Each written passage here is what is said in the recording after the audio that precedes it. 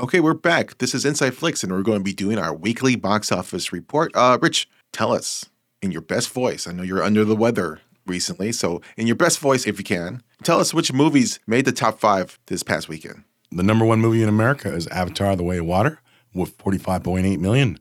Coming number 2 is Megan with 30.4 million. Number 3 is Puss in Boots: The Last Wish with 13.5 million. Number 4 is A Man Called Otto with 4.2 million. Round out the top 5 is Black Panther: Wakanda Forever with 3.5 million. All right, let's jump right in with the box office news. Now, Avatar: The Way of the Water was number 1 again. That was kind of a given, considering how much it made last week. But Megan really stunned people with its number. It took about 30 million in its first week. And although I thought it was going to be a huge hit, that is a surprising number. What is your guys' thoughts on that film? I actually thought it was going to be a little bit more higher. I was expecting 35. It was good for me. It way overperformed from what I was expecting. I thought the movie was going to do well because you could see the buzz building online, but I wasn't expecting it to be this high. I thought it was going to be like more like 20. Well, with the PG-13, I expected it to be a little bit higher and more of I expected to have the horror crowd. 30 million is fine. I mean, it's really good. And of course, Megan is is just basically what true fans of 80s fans have been waiting for. The remake of Small Wonder. Yes. It's just basically a remake of Small Wonder. I am. What's Small Wonder? What was her name? Vicky. I am Vicky. I think this is a good indication that younger audiences are really addicted to horror movies. If you look at like some of the people or some of the kind of personalities online, particularly on TikTok, they're all into horror. All the movie kind of reviewers or pundits, they just love this horror stuff. And if you look at like some of their lists, they put out a best film list of 2022. They also put a best horror film list of 2022. Yes. So I mean, this is a new era of horror fans, and maybe even a new era of horror films.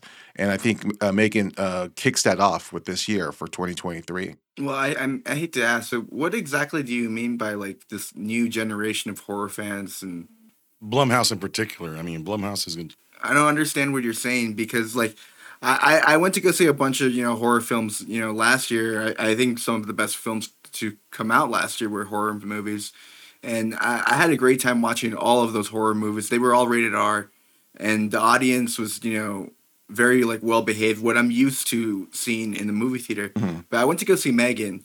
And what I experienced was something that I had never experienced before in a movie theater, and it was horrific. And they were like people like TikToking in the movie theater. There were just people like talking and texting throughout the entire movie with their flashes like on the lights on their phones like fully lit. Yeah, it was horrible. Yeah, and I have never experienced I've never had an experience like quite that bad. And these were all like kids that were like I'm guessing like middle school or high school. And it was awful. And I don't get that when I go see horror movies with my horror community. So I don't necessarily understand what you're trying to say. Well, I think that you bring up a good point here. I think there is a fraction in the horror community. I think there's a certain younger group or a younger demographic who kind of grew up on the Blumhouse films and on the Conjuring films and on the James Wan films, right? I would say, that era of horror is not really the greatest era of horror, right? Especially when you compare it to the 70s or the 80s or the 90s. So I think there's a fraction there. I think some of these people, some of these younger fans are kind of just thinking horror is what James Wan produces, right? Or what Blumhouse produces, and they don't really have a kind of history. And maybe it's because they're young and they need a little more time to kind of to fill up their knowledge of horror. I think that's it. Because honestly, I felt like a lot of these people, it's like they don't really go to the movie theaters very often. And they just don't have manners. They haven't been told like how to behave in the theater. Right. Yeah. And I too heard of a similar situation from someone else who went to go see Megan, and basically the same thing happened to him. And I think it's just it's not true traditional horror fans. It's just TikToker, influencers, whatever, opportunists to just do a skit for their TikToks. It almost seemed like some people were like live streaming the movie, but like in chunks. Yeah, I think we're talking about the Gen Zers, and I think they live online, and I think they have grown accustomed to watching movies with their phones, scrolling, on their phones while watching movies. So I mean, I think that's maybe as the movie business, as the movie theater business grows and becomes more dominant to the younger audience, I think you're going to see a little bit more of that kind of loose, rude behavior, or I mean, I don't know what you would call it, just like an uncouth kind of etiquette. So I mean, it's a real problem. And again, I've never experienced this before. That's what all I'm trying to say is that, like, I don't think this is like the horror community. I think it's like Okay, yeah, I see what Richard you mean. was saying. That I think this is more like the kind of like social media kind of influencer kind of Or the social media generation, right? So I think Yeah. as I talk to my friends who have kids, they say that their teenage kids kind of only watch movies with their phone on. That discussion is like a different, totally topic. I mean, Yeah. I think Megan just kind of proves that the theater market is really dominated by a younger audience. No, I don't agree with that at all. I think what it shows is that Megan, because it was such a success in its marketing, and its marketing was such a success to a younger generation. It had this like TikTok viral thing. Mm-hmm. It managed to get people that aren't interested in going to see something like Avatar, aren't interested in seeing all these other movies, aren't interested in comic book movies. They're interested in TikTok, and this was closely associated with all of that because people were like mimicking it and all that, and I think that's why they went to go see it, and that's why they treated the experience like as a like I don't know, as a TikTok while watching your movie while watching the movie experience. I don't know. Is it because it's the same like during Minions, Yeah, sure. And let me ask you this: Is it different? Like, say, this kind of experience where that you experienced while watching Megan, than say something like Rocky Horror Picture Show, where that's totally different. Because because when you do something like that, you've seen the movie. Right. No, but I'm saying, isn't this a kind of new style or a new way of participating in a movie experience? Not really, because you're not really watching the movie, and when you're doing something like the Rocky Horror Picture or like The Room or something like that, everyone's seen the movie. You know what I mean? Everyone's participating along with the movie. This is not participating along with the movie. This is like you're making yourself the star of the movie. You're making it about you. You're being selfish. You're being an asshole. And that was like a bunch of people in the theater. It's crazy. And the tickets were like $28. Yeah. I mean, it's ridiculous. The tickets are getting higher and higher, and I think as we get older, we find ourselves more accustomed to staying. More accustomed to old traditions about movie etiquette. And that's why I find myself like staying home most of the time. I don't really go to the movie theaters that often. And so, and I with making this much money, I do see that younger audiences is just kind of taking control of this market, like it or not, really. I think this shows that if you kind of market a movie and you make it go viral, and you make it a sensation with the whole TikTok generation, you might have a success, but you're gonna create a horrible theater experience for the people that just want to enjoy the movie for what it is. Because it has happened with Megan. It seems like there's multiple accounts of this happening too. This isn't just an isolated experience, and it happened during Minions, and I'm sure there's other examples as well. But this is interesting. It's interesting. Yeah. Did you like Megan when you watched the movie? I did like it, despite the horrible experience. So I guess that speaks to the quality of the movie. So there it is. I mean, yeah, we'll keep an eye. I mean, we'll see if any more reports about this type of behavior in different movies when other movies come out. But I imagine it's kind of going to be. It's only going to get worse from here now.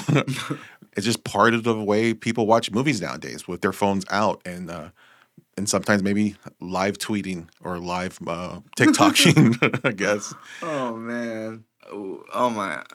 Every time a movie like this comes out, you just have to get to the Alamo Drafthouse. All right, let's talk about Avatar really quick. Avatar: The Way of the Water. It has now officially passed Top Gun: Maverick as being the #1 box office movie of 2022. What's the future for this movie? Is it going to get any higher? Is it now going to decline a little bit? Is it going to fizzle out like we thought? What's your predictions of the future of Avatar: The Way of the Water? Is it going to be close to 2 billion? Yes. Yes. It's gonna pass 2 billion, I think. Yeah, it's gonna end up in the top 5 for sure. And it's gonna knock off most likely Infinity War and hopefully The Force Awakens. And then James Cameron will end up having 3 movies in the top 5, which will make him, king of the world. The magic is still there for him. Yeah, I think Cameron came out and said that it has kind of hit that threshold where the sequels are definitely in the go. It's definitely going to be coming out, and he's most likely going to be busy the next couple, maybe even the next decade, working on those films. But I think this is probably this was just the best situation for him to do this, because the next chapter, he'll definitely have more competition in theaters. Yes. So we'll see how that does. All right, now let's talk about the rest of the top 5. Rich, fill us in. In 6th place is Whitney Houston, I Want to Dance with Somebody. Number 7 is The Whale. Number 8 is Babylon. Number 9 is Violent Night. And number 10 is The Menu. All right, let's take a look at next week's releases. Rich, tell us what movies are coming out in theaters and also in streaming. Opening up wide this weekend is Plane. Oh, that's the Gerard Butler and Mike Colter hostage thriller. Also opening up this weekend is House Party. Yes, that's the comedy remake produced by LeBron James. And also opening in several more theaters is A Man Called Otto. Yes, that's the dramedy that stars Tom Hanks, which is doing pretty good last week. It opened in top 4. Yeah. And what's in limited release? The Devil Conspiracy. That's the spiritual action horror thriller. Also, Saint Omar. Yes, I heard of this one. This is the acclaimed French courtroom drama that's getting a lot of buzz. Now tell us about the streaming. What's going to be available to stream this week? On Peacock, you'll be able to stream Sick. This is a new pandemic horror movie that's produced and written by Scream scribe Kevin Williamson. And on Hulu, you'll be able to find The Drop. Yeah, that's the new Vacation Gone Wrong comedy that stars a couple of comedians. Like Jillian Bell, Anna Konkle, and Jermaine Fowler. Oh. All right, let's talk about Plane. This is the new Gerard Butler's thriller. Is this going to be #1 or is it going to be Avatar again? Oh, it's Avatar again, of course. Okay. Yeah. But he's got that magic when he does these movies that he grabs his audience, and he knows how to grab his audience for these action films that he does. I mean, every once in a while, he keeps his star going. Well, look, like Gerard Butler, who is, he at one point in his career, he was going to be the next action star, right? When 300 came out, it was a peak moment in his career. And yet after that, he really was struggled on finding what kind of genre he's going to be in. Like he had some really great kind of opportunities that didn't necessarily pan out. But now he's kind of stuck in this, I want to say B action films that are somewhat good, but also somewhat very bad as well. I mean, it's not at the point of John Travolta or Bruce Willis quality straight to video thrillers, right? It's not that. But it is somewhat decent. Cop Shop was pretty decent last year or 2 years ago. Greenland was a pretty decent end of the world kind of thriller, and also the Has Fallen series has done very good for his career. And also Den of Thieves, which wasn't a big hit, but it has now emerged as this cult favorite. Now everyone kind of talks about Den of Thieves as like this really great, trashy cop thriller. So yes, he has kind of generated a following. I just don't know about this movie, though. I mean, what's your thoughts? Like I said, I mean, it's just another one of his produced films, and he's got his loyal fans with him. That's for sure. He's got that Liam Neeson-esque type of draw. He's an international star. Uh-huh. He is an international star, and he can deliver action and comedy. I think Plane is gonna make a 17 million opening weekend. Wow, That's pretty good. that would right? be really good. Yeah, that'd be really good. I was thinking 15 at most. I was really thinking about 8. Yeah, I mean, yeah, I don't know how many screens it's gonna get, but yeah, I think it's gonna do well. I did watch the trailer. I did like the trailer. Yeah. I did like the premise. Here he's playing a airline pilot, and he has to team up with a convicted, I believe, a killer who's transporting.